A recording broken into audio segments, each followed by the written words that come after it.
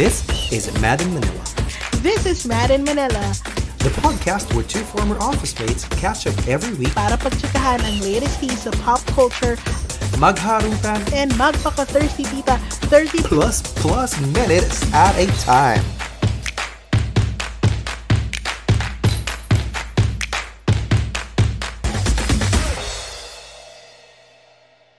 Welcome mga kaming sa bagong episode ng Mad in Manila. Ito ang Season 3, Episode 7.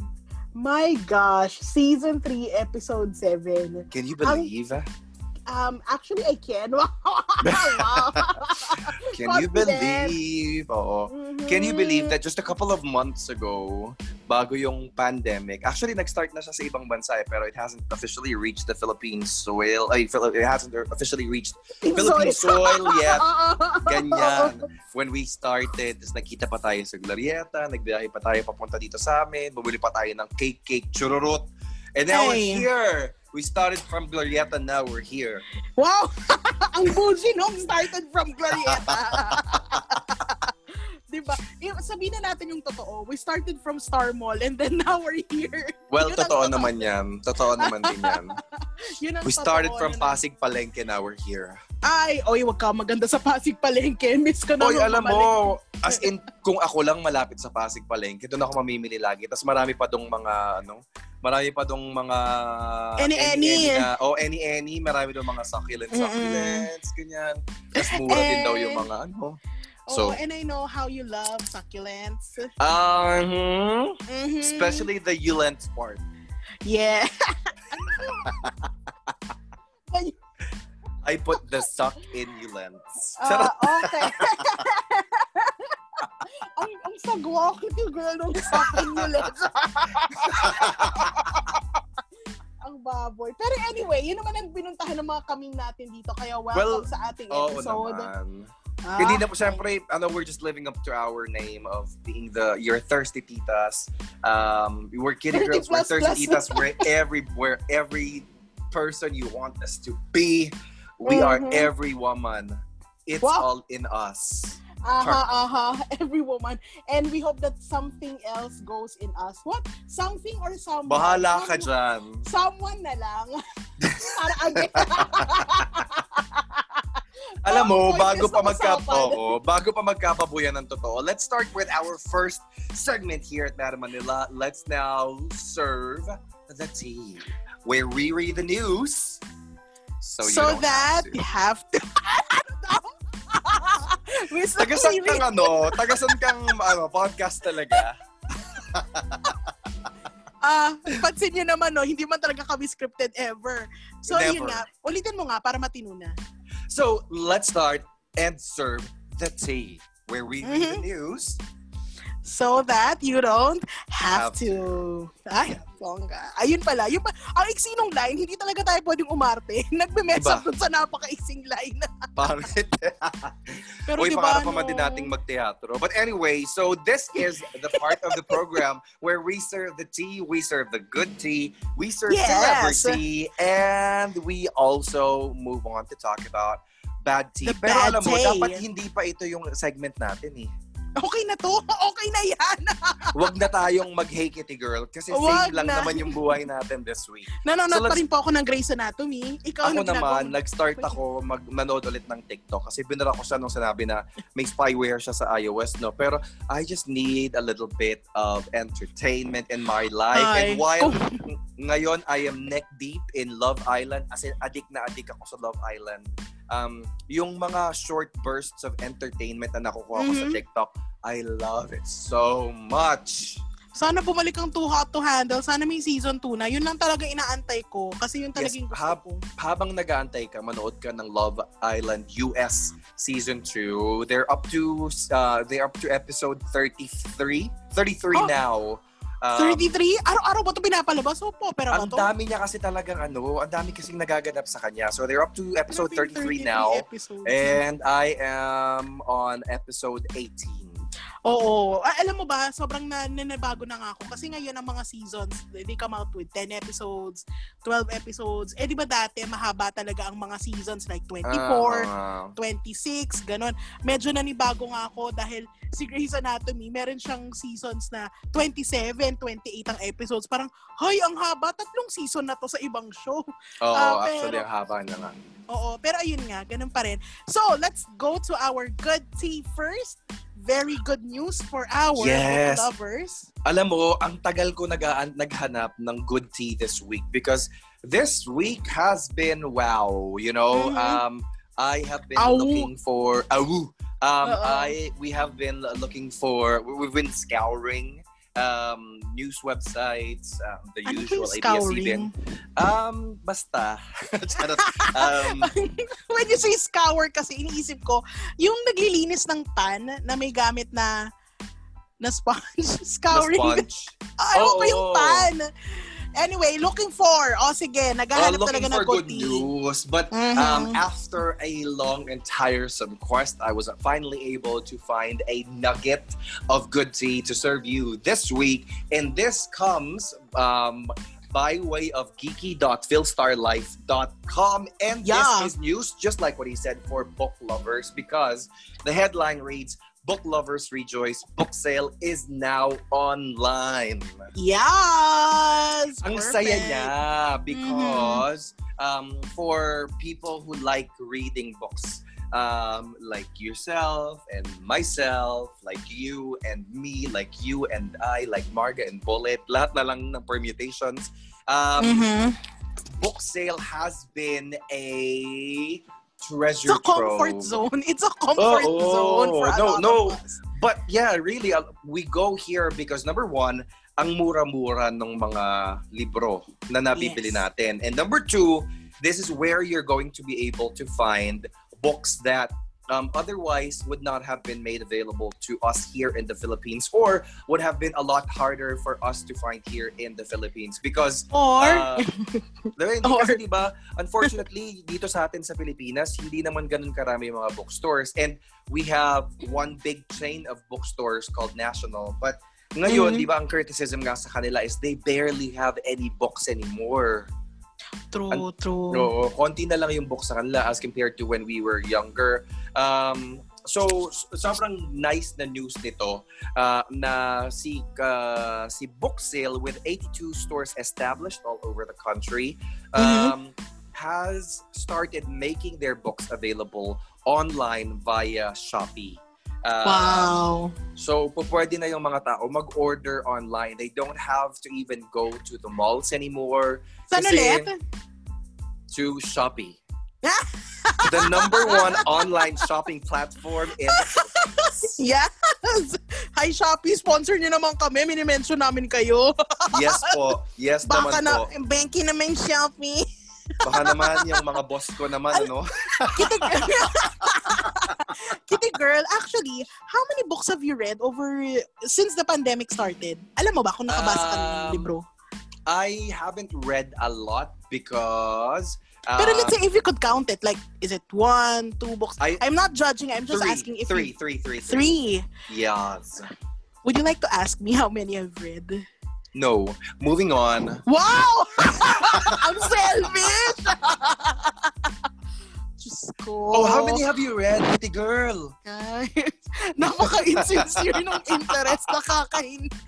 Siniset up ko na nga yung sarili ko. Like, ayaw mo man lang ako pagbigyan. Ganito talaga tong friendship na to eh. Ayun. Well, go. Ilan ako, when I counted, actually, I think in the past 2 months, I've read, 2.5 months, I think I've read over 14 books. What? What? Nakita mo naman yung bahay namin, di ba? Marami kaming libro.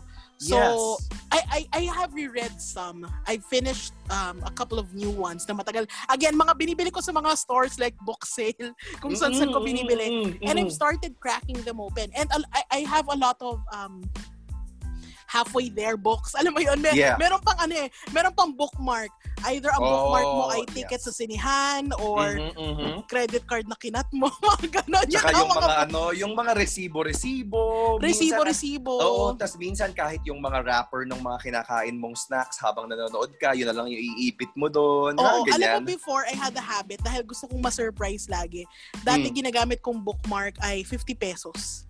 Dati. Oh, ako naman, titulo ng mga lupa na pinagbibili ko. Yun yung ginagamit ko pang yung ginagamit ko pang bookmark. Parang, oh my God. Yung lupa sa Puerto Princesa. Kitty girl. Yes. Ay, nawala ka saglit. Ay, hindi. Kasi nagpunta nga ako doon sa property ko sa Antipolo. Kakikita ko lang nung titulo.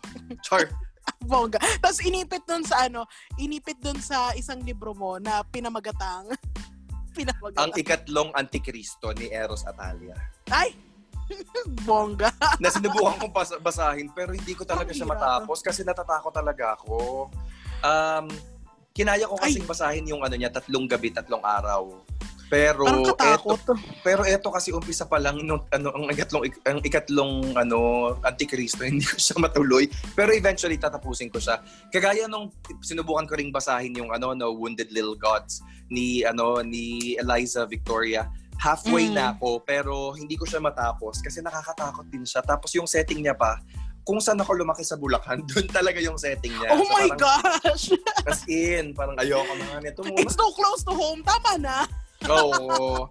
But anyway, yun nga, mabalik tayo dito sa ating good tea for the week. Kay Book Sale. Alam mo ba, one more thing that was a pleasant surprise for me this week is when I found out that Book Sale is actually owned by the family of Shakira Sison. Nagulat din ako doon. Diba, is a Palanca award-winning author. And she is also a member of the LGBTQIA+ community. And she's very famous on Twitter, diba? She is very famous on Twitter because she has very sober takes on a lot of issues. Kahit na yung regular bardagula sa Twitter yan or national issues, she has very sober takes on these issues. But anyway, her family owns Book Sale, and sabi niya, this is one way that their company is trying to keep afloat, to also make sure that they keep their employees employed during the pandemic. Kasi ang sabi niya, yung iba raw na mga empleyado nila sa Book Sale have been working for their company for decades. And etong mga tao na to are also struggling like everyone else. So if you love books and if you're looking for something new to read during the pandemic, halimbawa pag tapos na yung trabaho mo or tapos ka na mag-aral during this season, and you're looking for something to entertain you, go ahead and surprise yourself. Nandoon lang sila sa Shopee app. Hanapin nyo lang si booksale.ph. Yun yung pangalan nila, booksale.ph sila sa Shopee. Or you can also visit shopee.ph/booksale.ph. Yoing. Hindi kasi isa pang maganda kasi sa Book Sale, alam mo, when I was in my teens, when I was in college, I would go to the bookstores that are established and I would look for gay-themed books because ang nabasa ko lang talaga was ladlad eh. And I was craving for stories that reflect my experience as a gay person or a gay person who's trying to live his life and experience, parang see the world out there dun sa mga tao na nauna na sa akin. But I couldn't find anything. But thanks to Book Sale, I was able to find a lot of books like Alec Baldwin Doesn't Love Me. It is a collection of non-fiction essays, and it just gave me a good like it just gave me a different perspective on life. Na parang may mga tao talaga sa ibang bansa. I mean, granted, Michael Thomas Ford is the name of the author. Granted that he lives in America and they are a little bit more forward thinking than we were back when I was in college. And Book Sale was also the place where I found one of my most favorite books of all time. Well, two of my most favorite books of all time: Angela's Ashes by Frank McCourt, and Dry by Augustine Burroughs.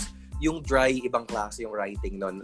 And I wouldn't have been able to find that in any of our local bookstores that I know of. Baka meron naman, hindi ko lang talaga siya alam. Well, mahirap naman talaga maghanap sa mga mainstream. So, and again, it's a treasure trove because you get to read books that you normally wouldn't see. Because dun sa mga main, yung mga big chains ng bookstores, of course, they would always promote what readers often read. And alam mo naman yung fad when it comes to reading. Before, when we were younger, there wasn't a fad when it came to the types of books that we were supposed to read. Alam mo yon, wala tayong mga fad no na siguro yung Harry Potter, but it came a bit later. It only happened when the movie was picked up. Pero plus it's not a fad because it's still there now. I mean, pero ibig sabihin that granted that si J.K. Rowling has already betrayed our trust in her. It's still there. Ang hirap talaga. Pero ibig sabihin, ano na nga talaga siya. So now a lot of kids, I like that kids are reading a lot. Pero sometimes you see that everyone reads the same thing. Kung yung nasa top na list, everyone's reading the same thing. I think, just in general, I'm not saying that they don't read other books, but generally when I look at what teens are reading, it's kind of the same thing, and it depends on what's popular now. So, go to Book Sale, read other books, diba? You never know. Yes. Diba? Doon ka talaga pumunta. Now, let's go to celebrity. Wait lang, merong kakahol na aso. Ow. At ako yung kumakahol na aso. I drank coffee kasi kanina medyo scratchy sa throat. A latte. Alam mo yung mga buy one take one ngayon na sikat na coffee chain. Sila ngayon kaya daming kape. Anyhow. Actually, etong celebrity natin this week is very juicy, and we decided to put two celebrities together because it's somewhat they're both scalding hot.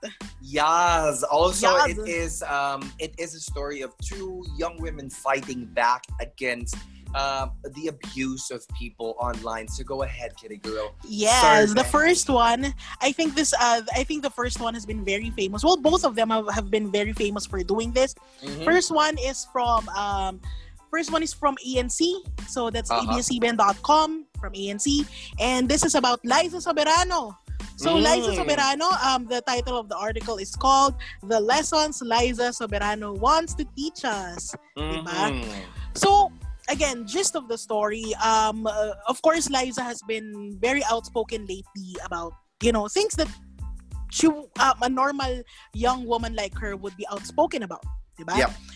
So what happened was that she was upset about her internet service provider, which was Converge, diba? Tapos, in the midst of this, everyone knows the story now, how Converge replied, how PLDT replied, and all that. Then suddenly, there was a tweet. There was a tweet from the sales head personnel of telecommunication. This is lifted from the article. Sales head personnel of telecommunication and cable television services provider Converge. Ang sabi ni Melissa Olaes ay, wala tayong magagawa. This was on Facebook. Wala tayong magagawa. Wala nang trabaho pertaining to Liza Soberano, Soberano's lack of acting gigs. Kaya di dahil bali nagsara yung ABS-CBN. Kaya di bali nang masira ang image, magkapera lang. Sarap iparape sa mga ewan. Diba? Ayun. Parang yak. Ayun. 2 layers of yuck, actually. The rape joke plus the fact that the rape joke presumably came from another woman. Kasi ang pangalan niya is Melissa. Melissa. For another woman to say something like this on Facebook, yikes.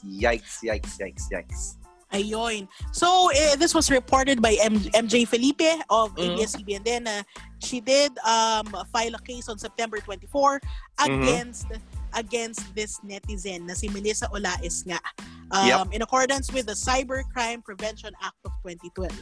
Yun yung una. And I'm really happy I'm really happy that she stood up for it because ito nga yung sabi niya. Also on the article, if someone bashes us, we let it go because we understand that everybody has their own opinions and that because we are public figures, we should just let people say what they want to say about us without batting an eye.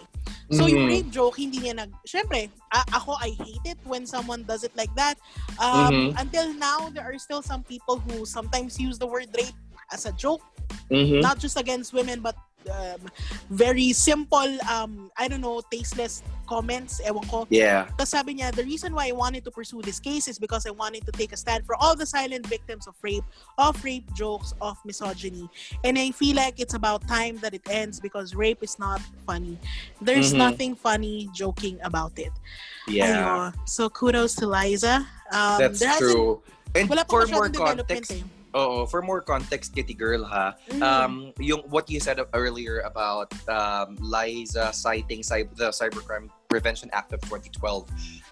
Ito daw is, so they cited Section 4 of that Act of 2012, which is the unlawful or prohibited acts of libel as defined in Article 355 of the Revised Penal Code as amended, committed through a computer system or any other similar means which may be devised in the future. Yes. So ayun. So ay, nakakainis din talaga eh. Kasi parang some people might say now na parang joke lang kasi yon. Grabe naman, bakit seryoso? So do you know how scary yung mga taong ganyan? Do you know how scary? Do you know how traumatizing being harassed is, especially being raped? Do you know how painful it is? And for an actress who's young, who knows that she's in the public eye, who knows na bawat galaw niya, alam mo yun, nalalaman ng mga tao. Do you know how scary it is for this young woman to be threatened with rape? It was an online threat, essentially. Diba? Yeah. And ang nakakaloka pa, di ba? Siya po ay empleyado mismo ng Converge. At may ano siya ha, ang sabi mo nga kanina, head yata itong si person. So hindi siya basta-bastang tao lang. And this person knows that whatever she says online, itong nabanggit mo kanina na pangalan, whatever she says online will reflect badly on the company that she represents. So I mean, given, syempre, marami talagang reklamo yung mga tao ngayon about our own ISPs, no matter what that is. Actually, even PLDT nga, di ba, when they came to air quotes to the rescue of Liza, a lot of people reacted negatively na parang, ba't kami? Ang tagal na namin nag-apply ng PLDT or kami nag-aantay kami ng char. Nag-apply kami, nag-aantay kami ng ng service nyo, tapos biglang yung porke maganda, porke artista, biglang tutulungan nyo kaagad. Pero I mean, that's a different story altogether. Yep. People might say that Liza is taking this too far, but really, according to this article from news.abscbn.com, they interviewed gender advocate Jean Enriquez. Sabi niya, kahit daw yung mga rape na yan, rape mentions na yan ay pa-joke lang, hindi sila benign, meaning hindi mo masasabi na harmless siya because yung rape remarks daw impacts a person. And you might ask, sino ba tong si Jean Enriquez?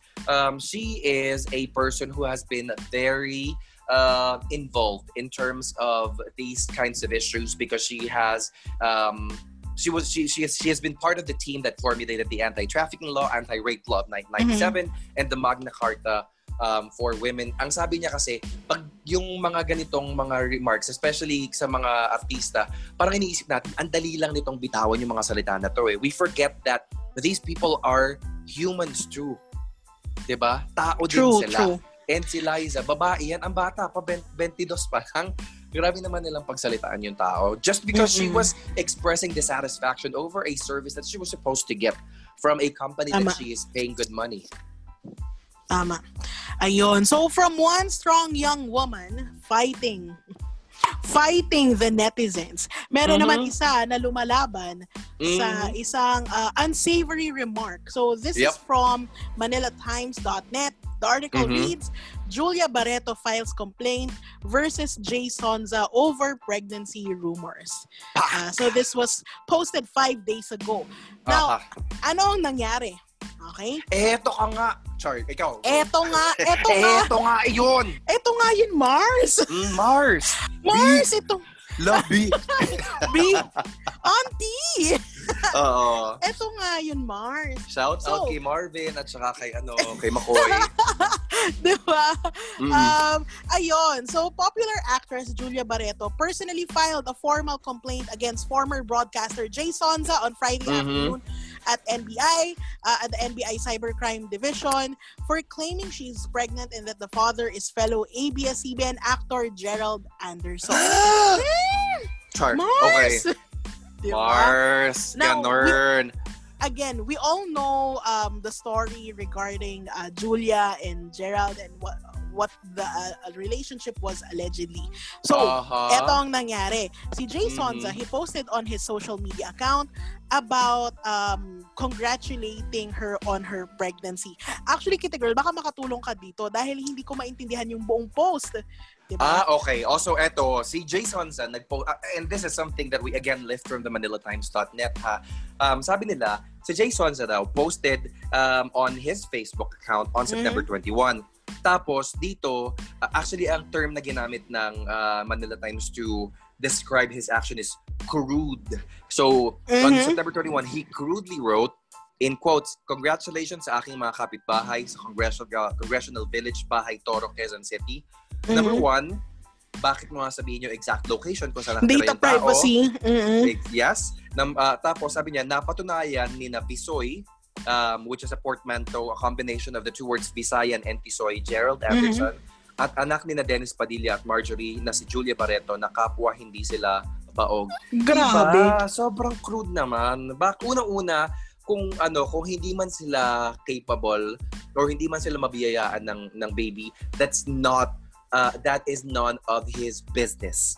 Hindi sila magkakilala, hindi sila friends, hindi siya magpapakain dun sa mga anak nito. But anyway, sabi ni Manila Times, the offensive post didn't stop there.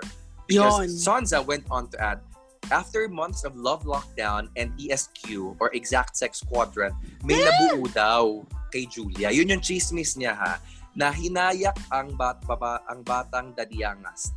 Tapos hindi ko nababasahin kasi parang una, hindi ko na alam kung anong language yung ginamit niya. Pangalawa, hindi ko alam kung Bisaya ba ito or kung ano man. Pero or Ilong or Hiligay nun ba. But anyway, parang medyo bastos. So I'm not gonna say that here. But anyway, these are malicious rumors because these are unfounded. Right. And si Julia Barreto nga, she did post on Instagram. I at first when I saw the Instagram post, anong meron? Bakit siya nagpo-post ng fake news? So she posted a photo of herself sitting down and flat yung stomach niyo. Alam mo naman ang katawan ni Julia Barreto. She works hard to keep it trim, to keep it lean. She works hard. Tapos pinost nga niya na toned yung abs niya, tapos fake news. Tapos pati rin si Gerald, nag-post din siya sa Instagram stories ng congratulations to me. Parang kumbaga yun na, parang sa yung post niya parang just to poke fun at it or to ignore it, and of course to say na they know the news, and of course they're sarcastically responding to it by saying that it's not true in their own words. Ano to? Sino nagsabi na? Si Gerald. Si Gerald. Oh, okay. So syempre, as people would do, dinelete ni Jay Sonza ang mga post niya, and nag-apologize naman daw. Ayun. So, may umamin daw sa kanya daw kasi. Kaya naganap daw siya. Sino? Baka yung bahay sa pagitan nilang dalawa sa barangay. Diba? Grabe talaga. Parang, sir, ano po bang rason? Pero anyway, kung ganun daw, binabawi ko daw ang kanyang masayang pagbati. Happy and excited kasi ako kapag may nabibiyayaan ng buhay. Pasensya na kung napaaga ang aking congratulations. I nominate Itatabi ko na lang muna yung regalo ko sa kanila. I nominate that statement for Charot of the Year. For Bullshit of the Year. For Backpedal Prowess Award of 2020. Diba? Parang ang ibang-iba yung tono nung I mean, syempre debatable to, diba? But from somebody who's just reading these, iba yung tono ng original post dito sa retraction. Tapos bigla pang, itatabi ko na lang muna yung regalo ko sa kanila. Yes! Diba? It's not an apology. Of course, he didn't apologize. There was no apology in it. It was still not a retraction. It's actually not a retraction. It's a retract. Well, technically it is, but it's not an apology. Well, kung kasing successful ng retraction ng pag-recede ng hairline, then congratulations! Yes! At saka yung retraction ng career niya, sana ganun man lang. Ayun. Well, anyway, game. Ano sinabi ni Julia about this? Ayun nga, nag-post nga siya ng photo. So sabi, eto nga. So she filed a case na. She filed a case together with her mom. So she's pursuing the case because of course the statements made by Mr. Sonza are untrue and irresponsible. According to Julia. Yes, according to Julia, the widespread reposting of the news based on his post caused distress to me and my family. And according to the article, it can impact from Marjorie's statement. Hindi ko na rin nabasahin yung kay Marjorie kasi medyo galit din siya. Pero anyway, kasi kung nanay ka man din, di ba? 23 years old lang yung anak mo tapos sinasalbahin ng tao na ganyan. Alam mo yun, parang you would also expect that somebody like Jay Sonza, who was a broadcaster before, would check his sources or at least cite his sources kapag sa mga ganitong bagay. I think yung sources ko po yung yaya sa kabilang bakit hindi ko alam yung hardinero yung nakakaloka ko na rin. Ewan ko talaga. I don't actually, Kita Girl, I don't know what case can be filed. It's just that it's calling out untrue statements, untrue and irresponsible statements. I'm wondering if it's a case on libel based on the cybercrime law. Law, yun. So hindi ko alam kung doon siya under. Char. Diba? But I think it falls under that because you're presenting that as you were presenting information as true doon sa iyong Facebook post. And it defames another person and can impact their reputation professionally, diba? So pasok naman talaga. Pero again, we're not part of the NBI. We're not lawyers. We're not lawyers. Yes, judgmental lang po kami. Pero hindi po kami lawyers. But kudos to Liza, and also to Julia, diba? For pursuing these cases. And it's important for young women, other young women, to see na there are also young women like them who are going through cyberbullying, who are going through libelous remarks, and that there is a way to fight against it.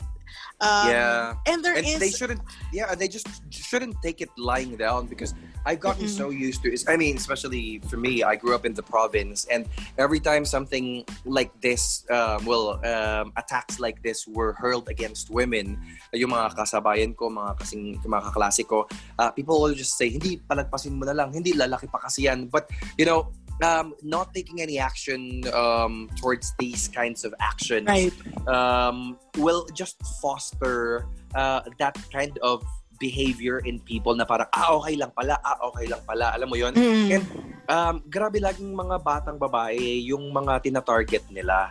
Alam mo yun? That also shows you how very little respect they have for women. For women. I mean, a lot of us have for women, and that's something that hopefully changes over time. I mean, I know medyo mas okay ngayon because there is a call-out culture na, but we're still far from it because if our lawmakers, our government officials still operate under the same idea that women, it's okay to treat women like that, it would be very hard for Filipinos to change, diba? Actually, ang ganda ng combo na binanggit mo na parang yes, there is call-out culture, but at the end of the day, it is a call-out. It's not the law. Like people can get canceled, and ibang usapan pa yung cancel culture. But like people can get called out for their bad behavior, and that's good because at least it opens the conversation for bakit mali or mali ba talaga at paano natin ito maayos. But then, if the system that persists in the Philippines, that prevails in the Philippines, remain the same, meaning wala pa rin talagang aksyon na nagagawa dun sa mga tao who subject women to these kinds of attacks and abuses, magtutuloy-tuloy lang to. Tama.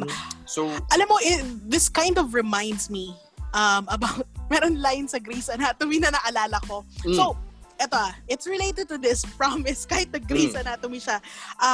So, there was a season na, of course, Derek and Meredith are not okay. Tapos, Meredith slept with a few men. Diba? Habang hindi sila okay.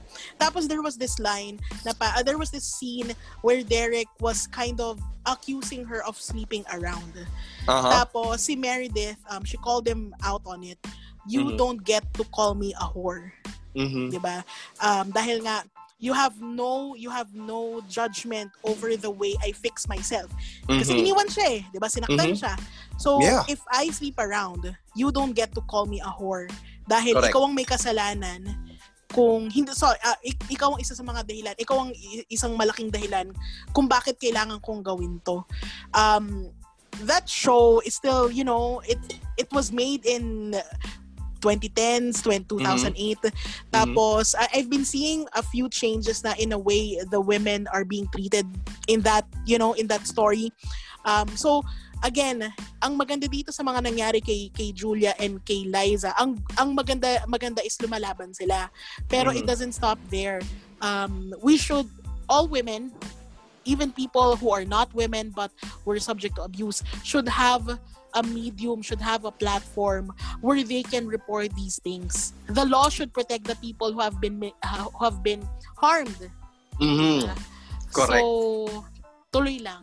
Good job. That is our celebrity for the week. So, nakadalawang tea na tayo kay girl. Good tea, celebrity. And now we're moving on to the bad tea. Yes. So, this bad tea is something that we lift off of newsinfo.inquirer.net. And this was published yesterday. And the headline reads, Duterte tells Facebook, why keep operating in PH if you can't help us? So parang, paano? Sorry, natatawa na naman.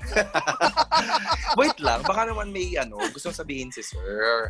So sabi dun sa article, kino-question daw ng ating presidente yung patuloy na operation ng Facebook dito sa Pilipinas after something that we reported last week also, which is Facebook's takedown of advocacy pages of the government, including those set up by the military and our police. Sabi ni, i-quote ko siya kasi naka-quote siya sa Inquirer.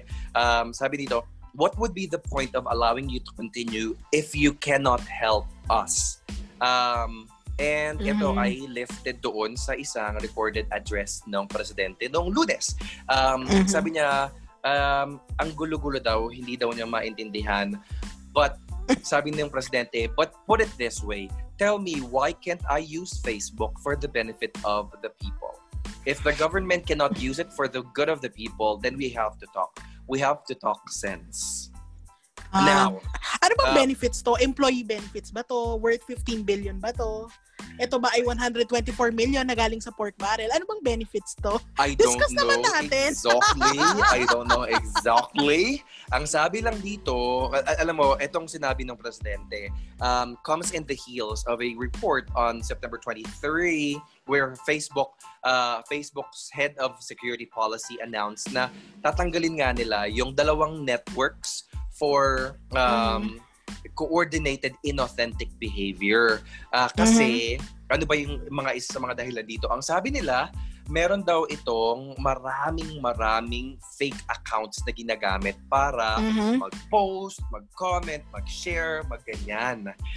And unfortunately, nabanggit na rin natin last episode, one of the networks was traced to the PNP and the AFP. Ang sabi ng presidente, pati daw yung mga advocacy ng government tinanggal. So, para saan pa daw yung Facebook? So sabi niya, Facebook, listen to me. We allow you to operate here, hoping that you can help us also. Ay, gusto ko tong mas maintindihan because ang paliwanag nga ni Facebook is merong inauthentic behavior at maraming mga fake accounts itong mga networks na tinanggalo. So I really want to know a little bit more. Right. Plus, ang problema pang isa sa kanya is yung mga ibang users dun sa networks na to have been found not in the Philippines, but in China's Fujian province. So, kung paanong sila ay nag-i-influence ng public opinion on politics, I just really want to understand a little bit more. So, merong mga usap-usapan na baka daw syunggalin na si Facebook. Naku, paano na yung online selling ng banana bread ng mga mga friends ko? Well, alam mo, syempre, social media is social media. It can be influential, it can be nonsense at times. Yeah. But I think the most that I hope that we can expect from social media is somehow, alam mo yun, sana man lang true facts, diba? I guess true facts. I guess looking at this is looking at this when it comes to the timing. Bakit nung may takedown at saka may mga ganitong usapan. Pero before naman, wala naman. So, I guess we're just looking at the timing of when this issue is coming up, why suddenly we need to take it down, when it has been benefiting a lot of parties. Yun nga ang problema sa Facebook. Kaya nga marami sa ating medyo hindi na okay sa Facebook, di ba? Because of what's happening now. Pero anyway, it does lead us to a very good question, Kitty Girl. Etong ayun article na to. The question for our ka-memes this week is something that's related to that. Our question goes like this. Hindi pala alam yung question.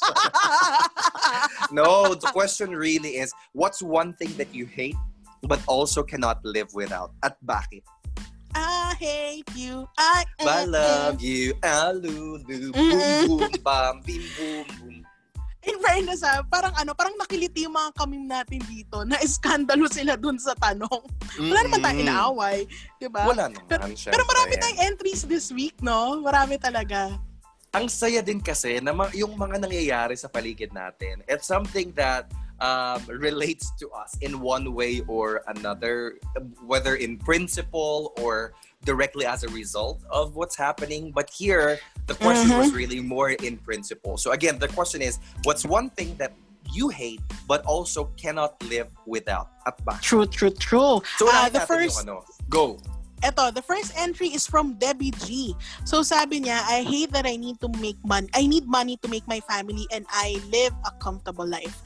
But I love the use of it in our daily lives. The purchasing power! True. Yes. Uy, ano ba yan? Galing ba yun sa Power Rangers? Yung power mo? Oo, hindi alam mo, ang weird talaga nung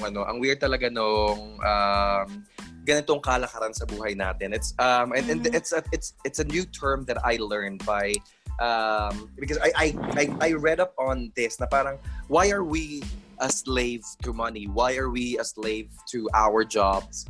I mean, sure, ibang usapan din naman na parang if you love what you're doing, then you wouldn't have to work a day in your life. That's a different thing altogether.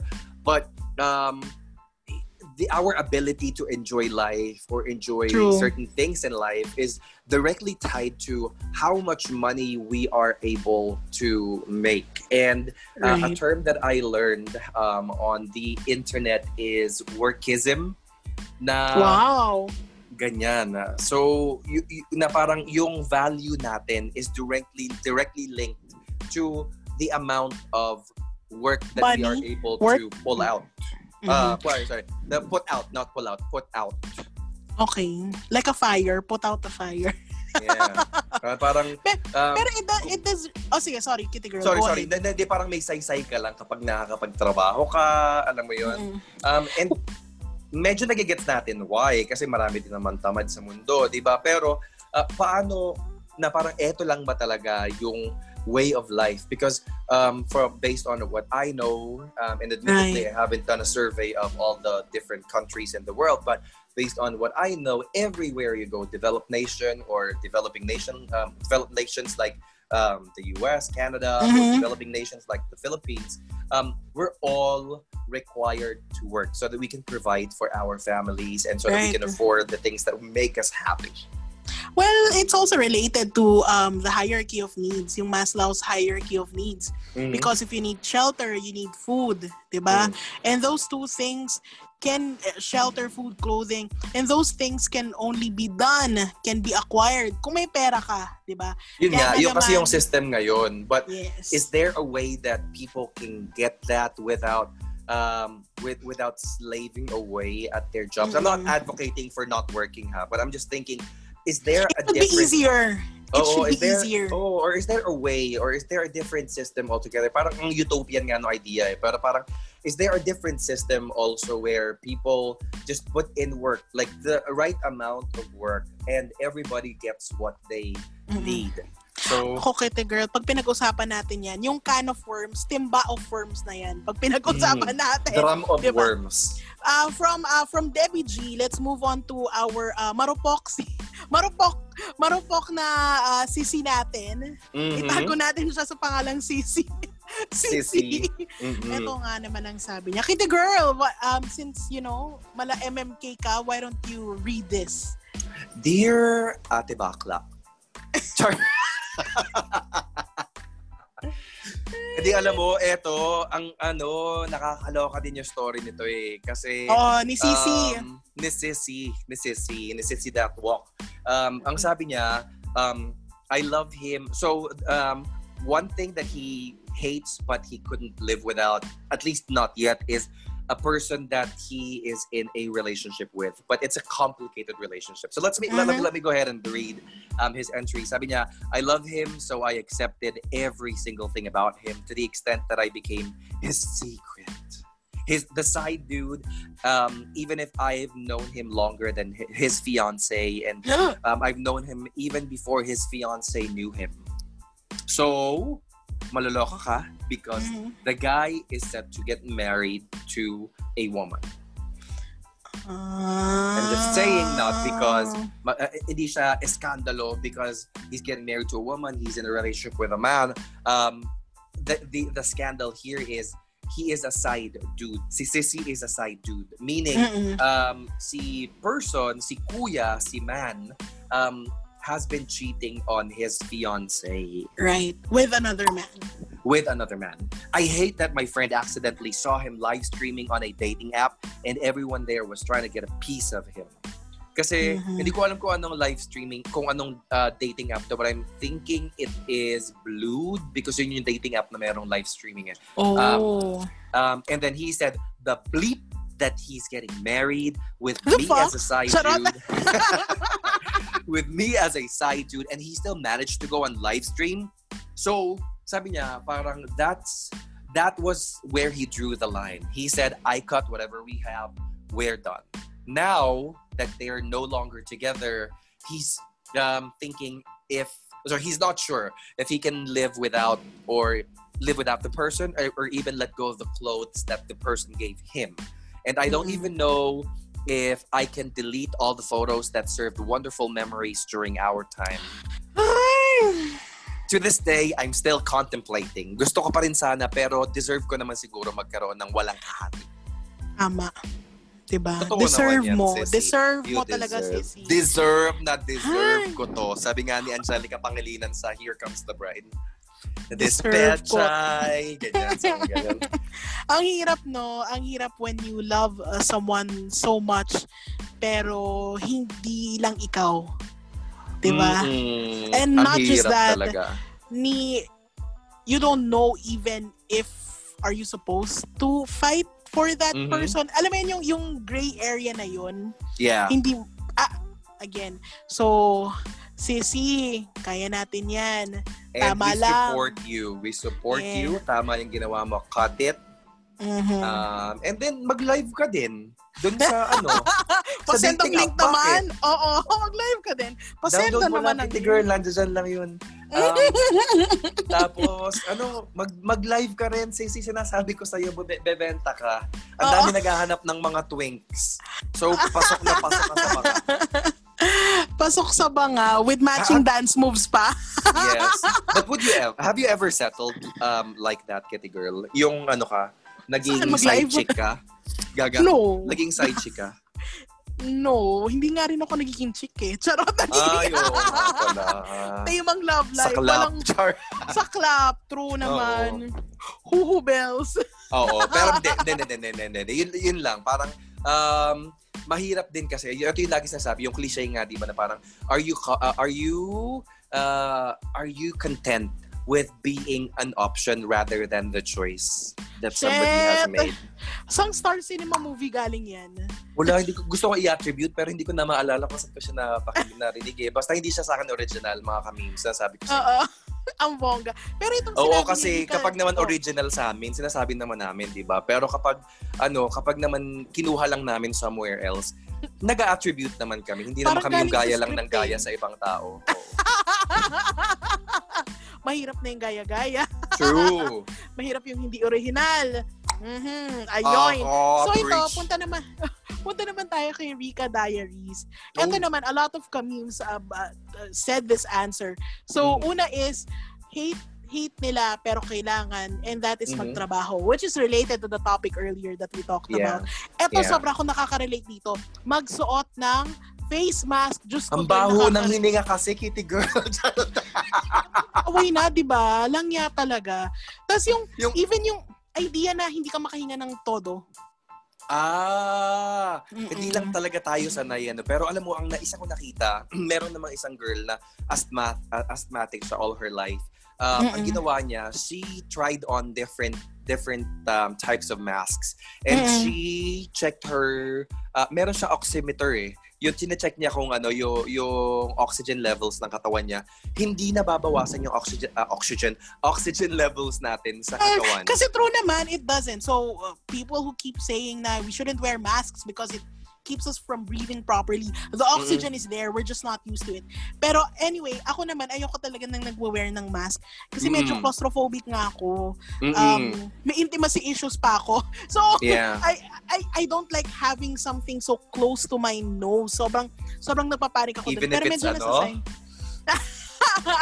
I'll let you know kung hanggang saan siya pwede lumapit. Gano'n ka-close. Even at Skuan? Eto naman. Pero we have to... Even if it's Alden's? Ay! Go na.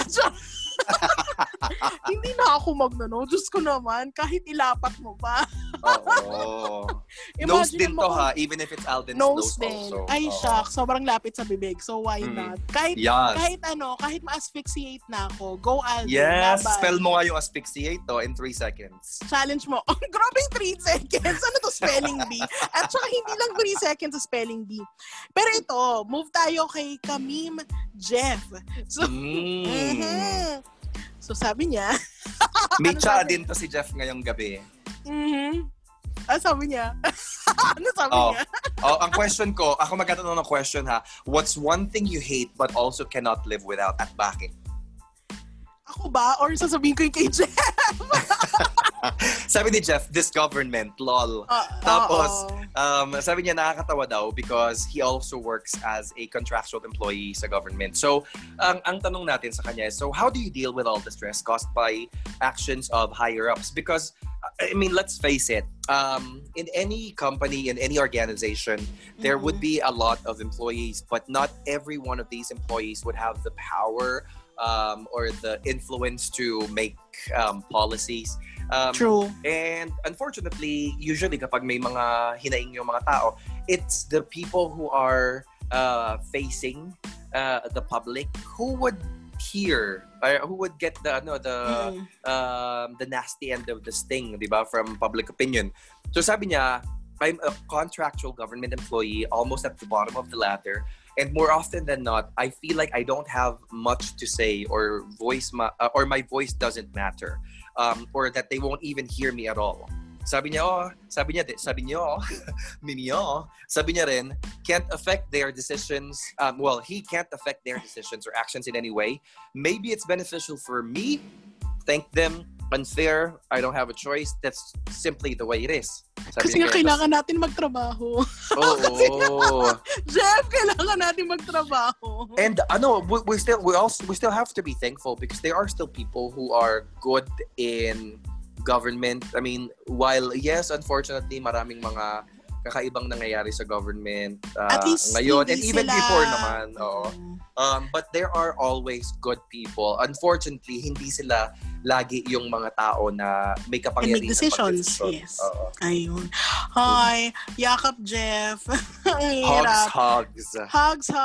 So ito naman from the Working Becks podcast. So sila Christian Itez.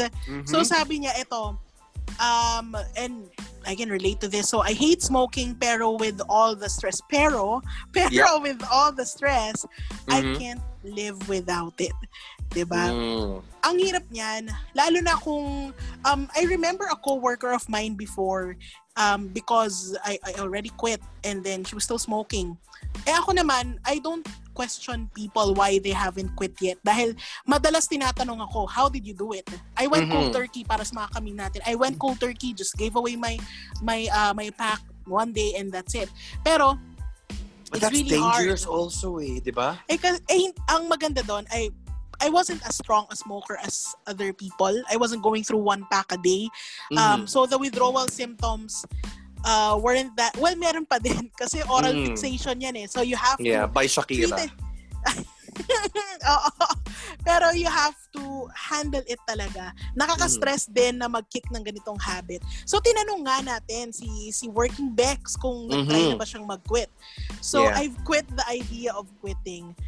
Lols, but hopefully soon. So more power to you, Working Becks, Christian. That's true. It's a very big decision to make, lalo na kung alam mong yun talaga yung nagko-comfort sa'yo. Ayun nga. So again, this coworker of mine before, unfortunately, she passed away. Pero when I asked her, do you have plans of quitting? So sabi niya, I will quit at the age of 40. Sabi niya sa akin. Sadly, this friend of mine did not meet the age of 40. Yun ang nakakaloka doon.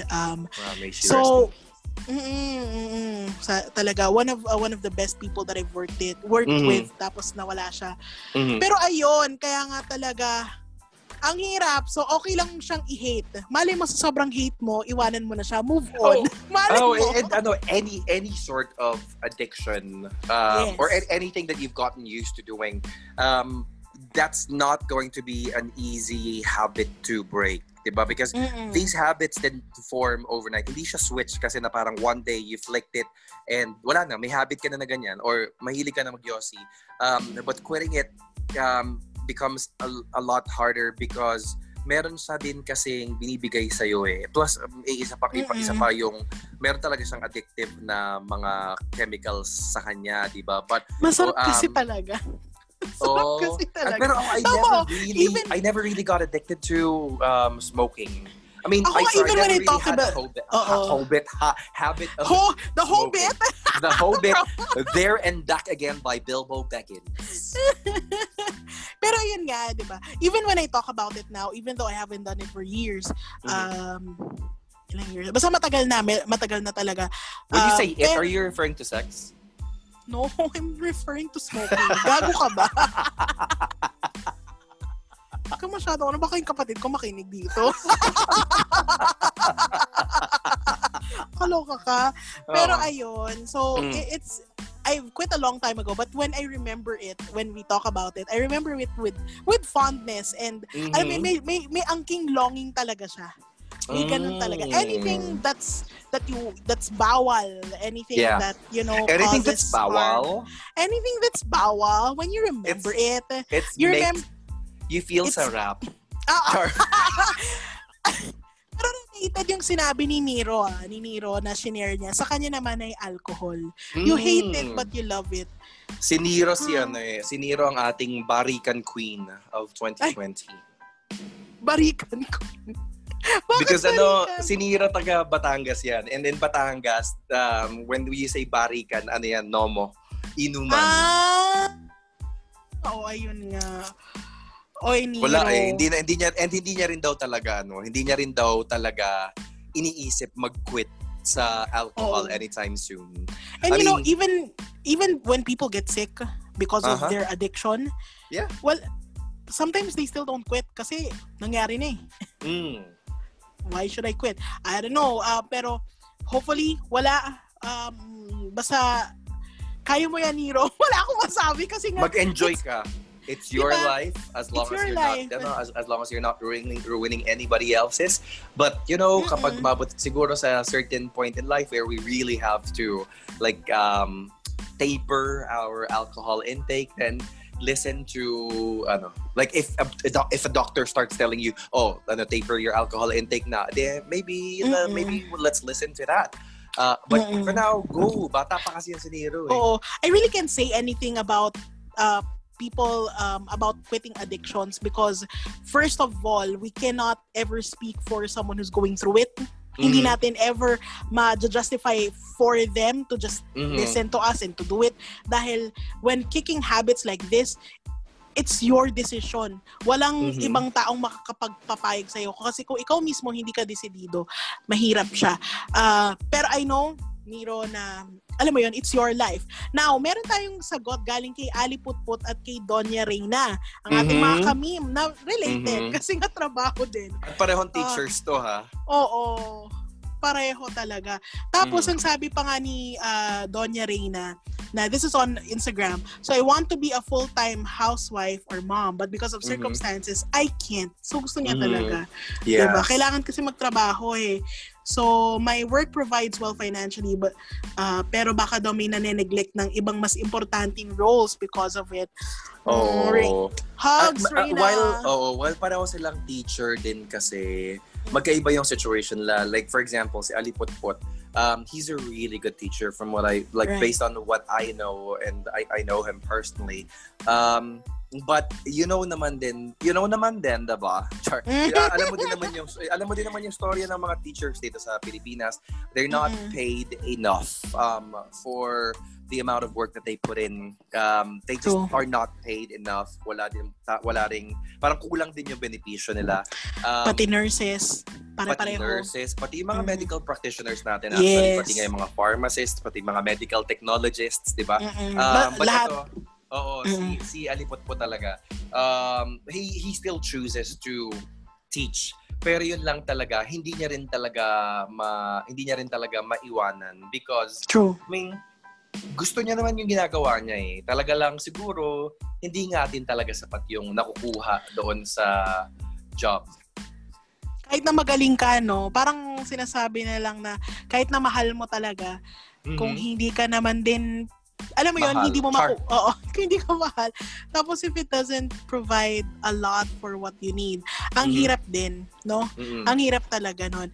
Correct. And si Donya Reyna naman, she's a teacher, but she has opted to practice her profession outside of the Philippines because medyo mas malaki yung kita sa ibang bansa. Because as we know, di ba nabanggit natin sa mga previous episodes natin, she's currently in Japan, and while her work pays really well, and this is something that I heard her talk about, like guest siya sa Class Dismissed PH podcast, na mataas din kasi yung cost of living sa Japan.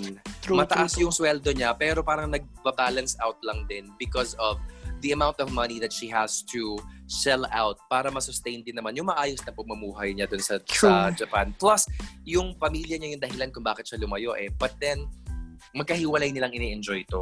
And there's a certain magic to enjoying things, even the most simple of things.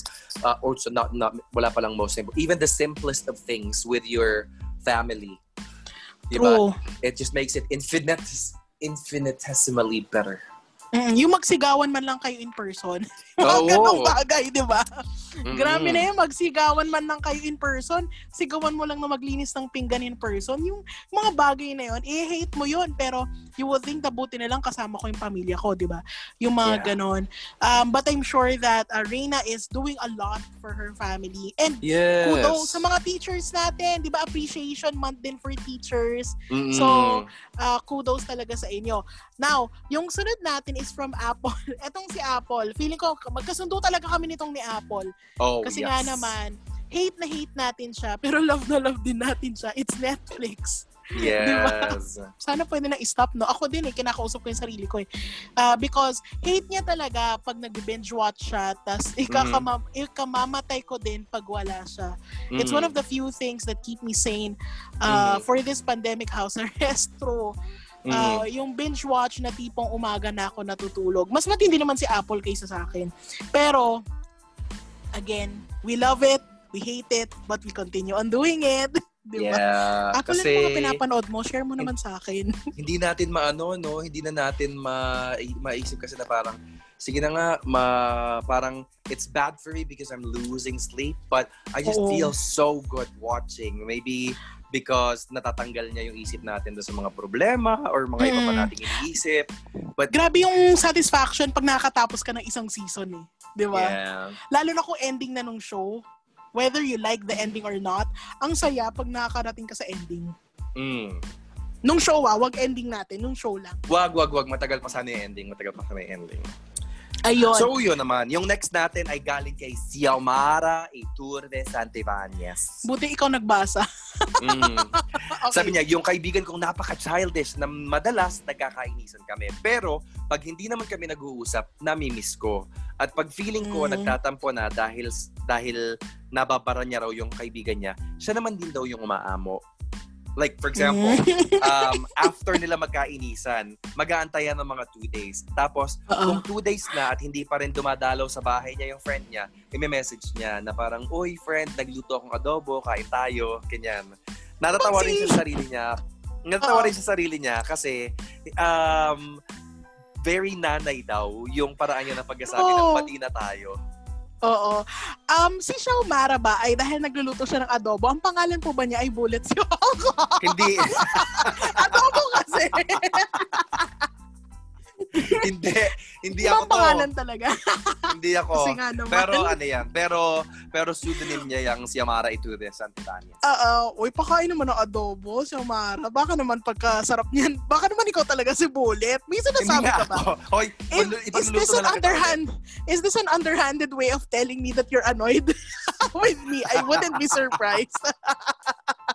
Minsan din naman kakabuisit din naman. Sabi ko naman sa'yo. Pero true hindi naman ako to. Hindi ako talaga si Xiomara. Huwag ka mag-alala. Yes. Buti naman truthful ka. Yes. And papadalang kita ulit ng adobo pagka nagluto ako ulit. Promise. Bongers! Diba? Ito naman. Ito si Albert Solis. I also relate to this. I know you also relate to this. Dahil may love-hate relationship tayo with our sleeping patterns. Kakaiba, nakainis. Sabi nga niya, I always wake up at 5 a.m. kahit antok na antok pa ako. I can't sleep na pero I can't live without it. So tulog na lang ng mas maaga. Mema lang. Hoy, I commend Albert for having such a discipline when it comes to his wake up time. Yep. Diba? Ang hirap noon na araw-araw 5 a.m. It's a mark of a good employee. It's a mark of a good employee. Like, so tinanong ko nga siya na parang, baka naman sabi ko, baka naman wala ng time yung katawan mo mag-heal because, di ba, the reason why we say sleep 4:30 siya natulog, tapos 5 a.m. nagising. Yun nga, hindi kaya the reason why we say that sleep is important is because this is the time that our body heals itself. So habang natutulog ka, nire-repair niya yung mga damages niya, ganyan. True. So sabi ko, baka kulang naman yung tulog mo. Sabi niya, nakaka 7 hours pa rin naman. So, naman. Pag inisip natin, if he wakes up at 5 a.m., that means he sleeps at 10? Ganun ba? Kung 7 hours. 7 hours. Mga 10 o'clock siya natutulog. Not That's bad. too early for me. Well, tayo nga, anong oras na tayo nagre-record? Oo. Tapos whenever we were recording, it keeps us awake, di ba? Kasi the adrenaline is going while we're recording this. Correct. So, mahirap din saka siya. Medyo pinapagana rin naman namin yung mga utak namin habang nag-record kami, mga kamim. So, medyo nagsi-slow down pa yan a little bit later on. May laging, parang internet connection lang. Pero so far, okay tayo. Di ba? Oh, in fairness, yung umpisa lang talaga, yung mga, yung opening lang talaga nitong episode na to para tayo mga timang. Ewan ko kasi sa'yo. Oh, next! Speaking of recording and speaking of podcasts, shout out dun sa next natin na kamim, si RV from Seswang's podcast. Hello, Seswangs! Hello, Seswangs! Alam mo, I started listening to them this week because I found out that RV and I actually both work for the #1 online shopping app in the Philippines. And bongga! Sa Pasig Palengke? Sa Pasig Palengke! And pareho kaming taga Bulacan. So sabi ni RV, kanin. I hate kanin kasi nakakataba. But I can't stop eating it. Ay, RV. Hugs din. Alam mo, today, lalo na pag Pinoy ka. Ang hirap siya actually, nag-uusap kami nung nag-reply ako sa kanya. Sabi ko sa kanya, alam mo, eto na lang yung mga technique, ganyan. Sabi ko, madalas hindi pa rin ako busog kahit na nakakain na ako ng kanin. Kasi parang pinoportion ko rin yung kanin ko because I put on weight, di ba? Tapos sabi ko, what I do is I portion my rice, and then kapag naubos ko na yung rice and hindi pa ako busog, I tell myself, it takes 15 minutes for my tummy to send signals to my brain na busog na ako. Sabi niya, tatry ko rin yan. Nagluto kami ng sinigang for lunch. Eddie, good luck. Eddie, kalokohan na lang yung sinabi ko kay RV. Yung sinabawang gulay mo. Grabe, no, RV. Pero we feel you. Lalo na mga Pinoy, again, we eat rice. Feeling mo nga pag kumain ka ng burger, kahit sabihin mong lunchtime yun, feeling mo merienda lang yun eh. You still need rice pa rin kasi that's who we are. We are rice-eating people, di ba? Yes. Although meron din naman kasing meron din ako mga napanood meron na rin ako napanood na mga documentaries. I think one of them is Fat, Sick, and Nearly Dead, where they debunked the idea that rice makes us fat because hindi daw talaga, because our body is able to break it down. Yung idea it's daw the abundance that rice, kasi.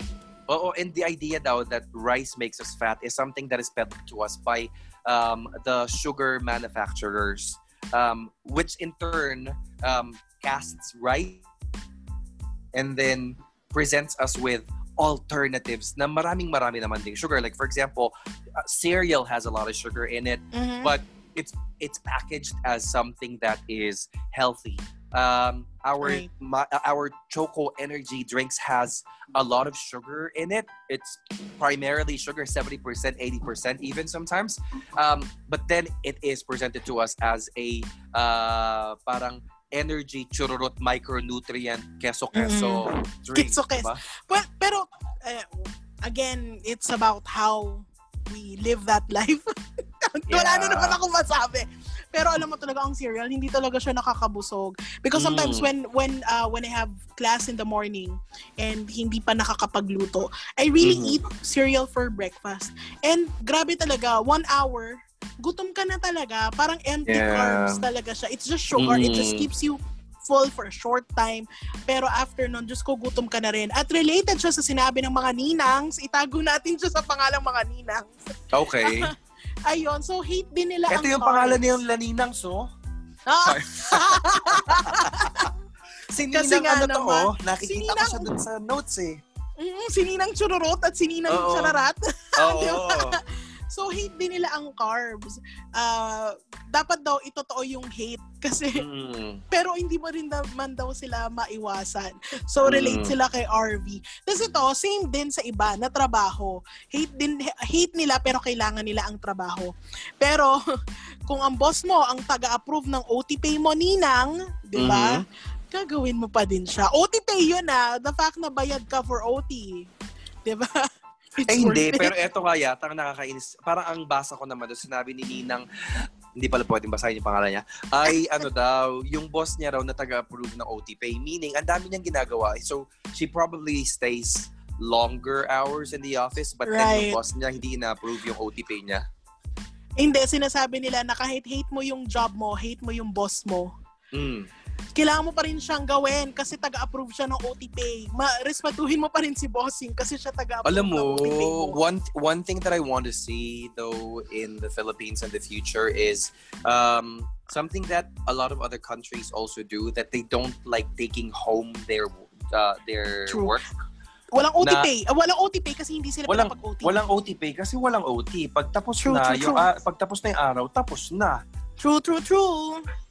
Sana ganun. Kasi parang ang kaya ang daming mga tao din na parang napapagbintangan na workaholic, but really takot lang din talaga tayo dun sa repercussions nung na pwede nating harapin kapag hindi natin natapos yung mga trabaho natin. Kitty girl, hugs. I remember the days na tinatanong kita.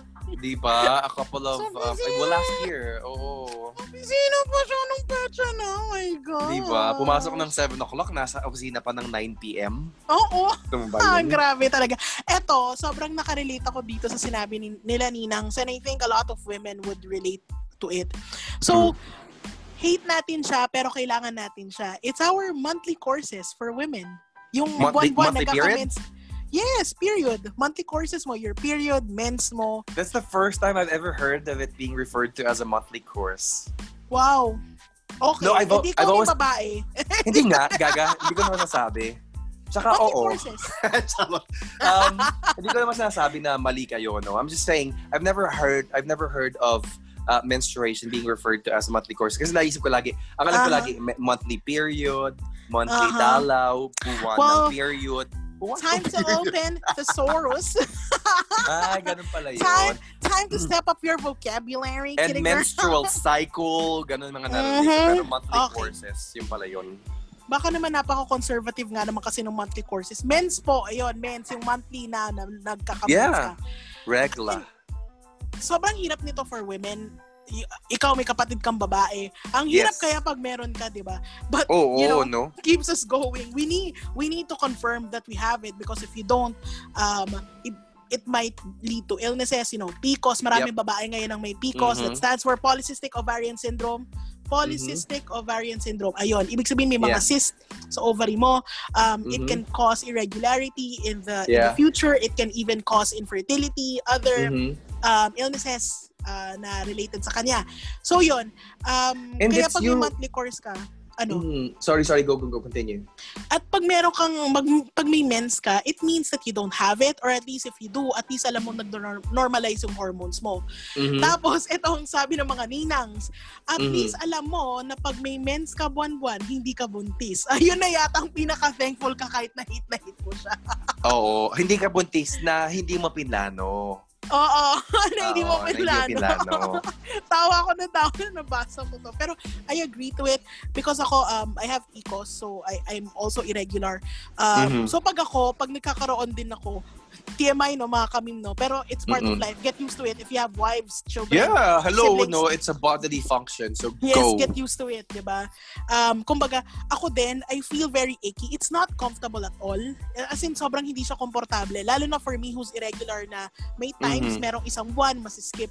Pag meron ka talaga, Diyos ko, parang hate mo yung sarili mo. Oo, ako hindi ko talaga siya ma-imagine kasi my female friends would even tell me sometimes. Diba, minsan, yung mga female friends ko nung high school, so shout out din sa kina Kenny, Joy, at saka kina Rona.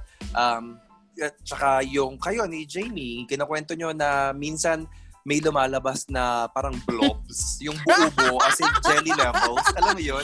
May mga ganun pag malakas talaga. Yung tipong diaper levels ka na, diba? I can. Tapos, ang hirap niyang i-maintain. Ang hirap i-maintain ang cleanliness when you have your monthly courses. You don't have a proper, lalo na pag wala kayong proper bathroom na may bidet, walang libreng napkin sa mga CR, yung magbabayad ka pa. Ang mahal kayo ng napkin, no?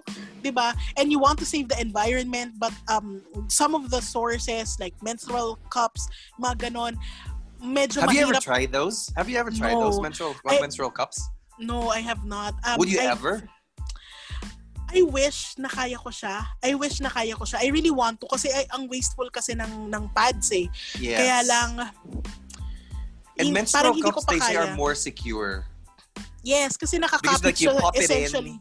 You pop it in and it stays there in place. Yes. Pero yung idea of how to empty it, ganon, yun yung hindi ko pa yata Kaya? If Alam mo, I do it, try na. papaalam ko sa inyo mga kamim. I-post mo sa Madden Manila Instagram yung how to. Yung instructional video on how to insert your menstrual cup, ganyan. Oo. I've seen friends doing it. I've seen people advocating for it kasi it's environmentally friendly. It saves you a lot of money kasi nga hindi ka nabibili lagi ng napkin. Hugasan mo lang siya. Diba? Yun. At saka secure nga daw siya. So I haven't tried it. I'm still not sure. Actually, torn ako doon. When I first saw it, I thought, kaya ba nito yung, because again, I'm not a woman, so I don't know, like I know that it how naturally happens and it's not something that that's kadiri talaga, because hello, parang it's the same thing as us pooping or wee-weeing or peeing, diba? It just so happens that it's something that only happens with some women, pero nung nakita ko siya, kasi when you look at it, it's roughly the size of a shot glass, di ba? And then may sizes naman siya. Okay, pero pretty much ganun siya kalaki, di ba? Yung shot glass. So parang I thought, how much can it really, will this hold the amount of blood that's gonna come out? I mean, hopefully, sorry mga kami, hopefully you're not eating while you're listening to us, but yun nga eh. Pero kung kumakain kayo, sana hindi dinuguan. Kung kumakain kayo, sana hindi dinuguan. Oo. Or Betamax. Yes. Ayun, pero hopefully, does it hold? I've read from friends, kasi meron akong mga friends na gumagamit na, okay daw talaga. It's just I think the common embarrassment of how you would empty it in a public bathroom and washing it before reinserting it. Yun yung medyo, hindi ko alam kung paano na ma-manage. Especially, I don't know pa how the physics goes into it.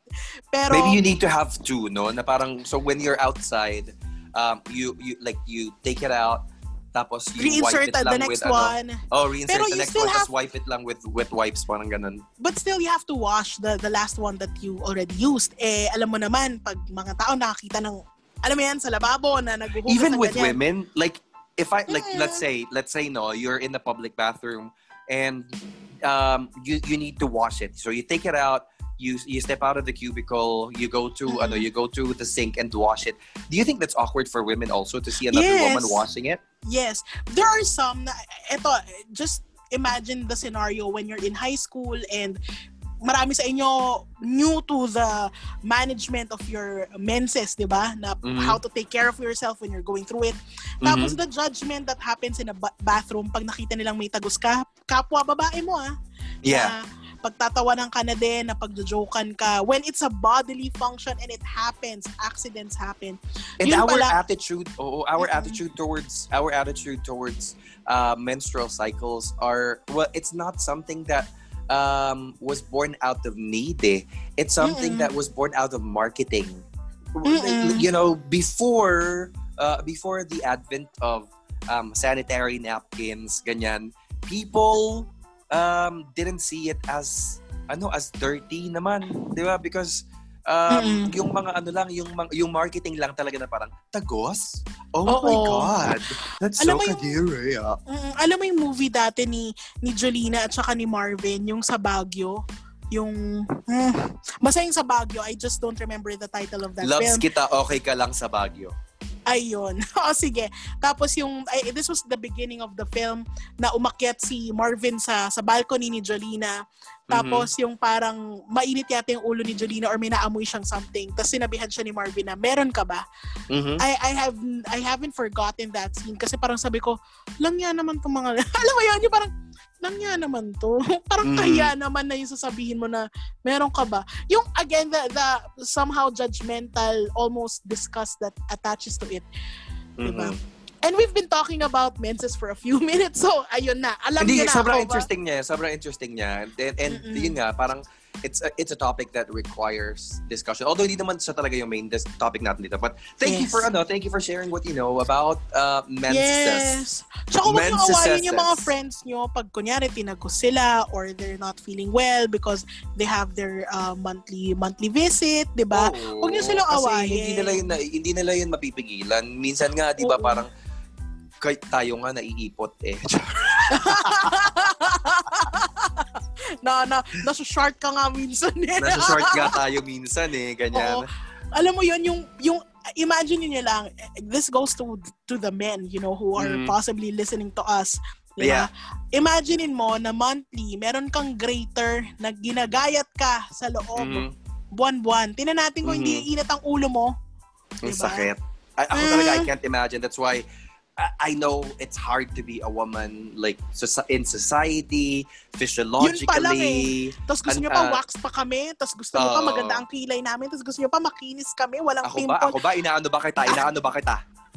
Char, nag-away. Projecting, no? So, Xiomara, ikaw talaga yun. Hindi ako sa Xiomara. Sira ulo ka. Pero ikaw, Kitty Girl, meron ka ba? Na parang... Wala ako. Hindi ako nagkakaroon. Char. Hindi, gagi. Yung hate na... Hi, What's one thing I hate that I couldn't quit? I don't. Because... thankfully, I don't. There's nothing about the things that I like na parang hine-hate ko. I would say online shopping, but you know, ang mura-mura lang ng mga pinagbibili ko online eh. Pero kung 30 na sila. Oo. As in, alam mo, ang ginawa ko talaga, to allow myself that luxury, every payday, because as you know, I'm no longer a destitute woman. I allow myself 1,000 pesos worth of purchases every payday. Ang rich! Ang rich. Gago, ikaw nga dyan, di. Gusto mo sabihin ko kung magkano binili mo ng isang araw? Wag na. So yun, ako ganyan. So parang I look for really, really cheap stuff that I like online, on Shopee. Tapos, Antaray mo budget. Yes. Tapos, bibilin ko siya. Tapos parang over the course of 2 weeks, darating sila pa unti-unti, ganyan-ganyan. So, I have something to look forward to.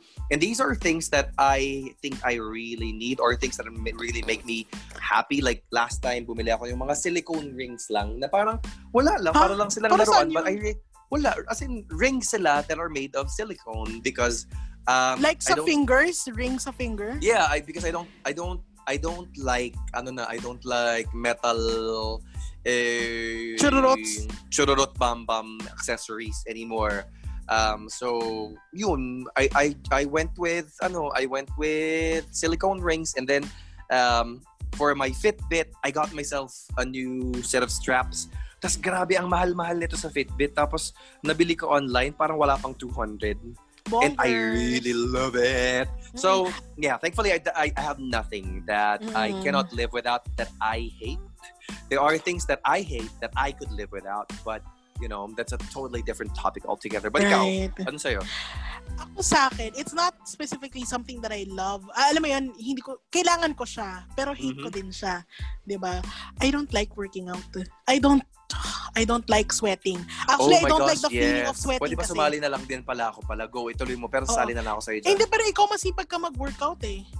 This week though, I've been very lazy. I've only worked out once. Yung tipong, I don't like the idea of sweating kasi. I don't like the feeling na sweaty ka, na you need to, alam mo yan, yung maliligo ka ulit, yung gano'n. Not because I don't like taking a bath, but because the act that necessitated it. So I don't like sweating ng workout.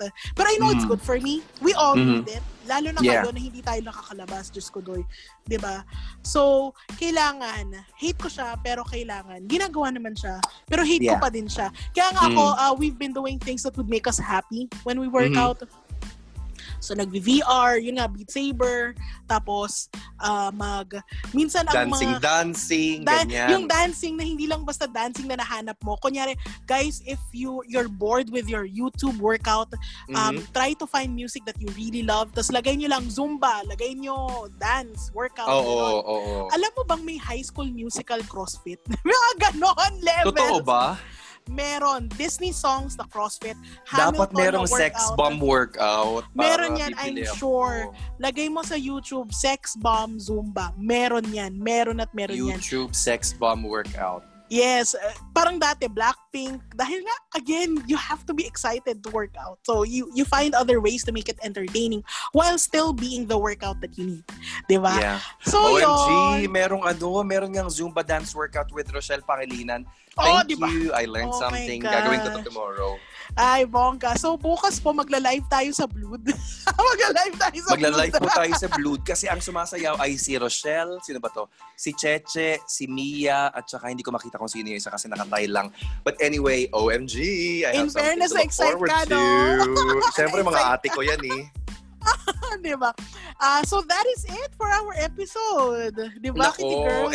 If you enjoyed this episode, mga kamim, if you're new to this show, please don't forget to follow us on Facebook, Instagram, and YouTube. Just look for @MadInManila.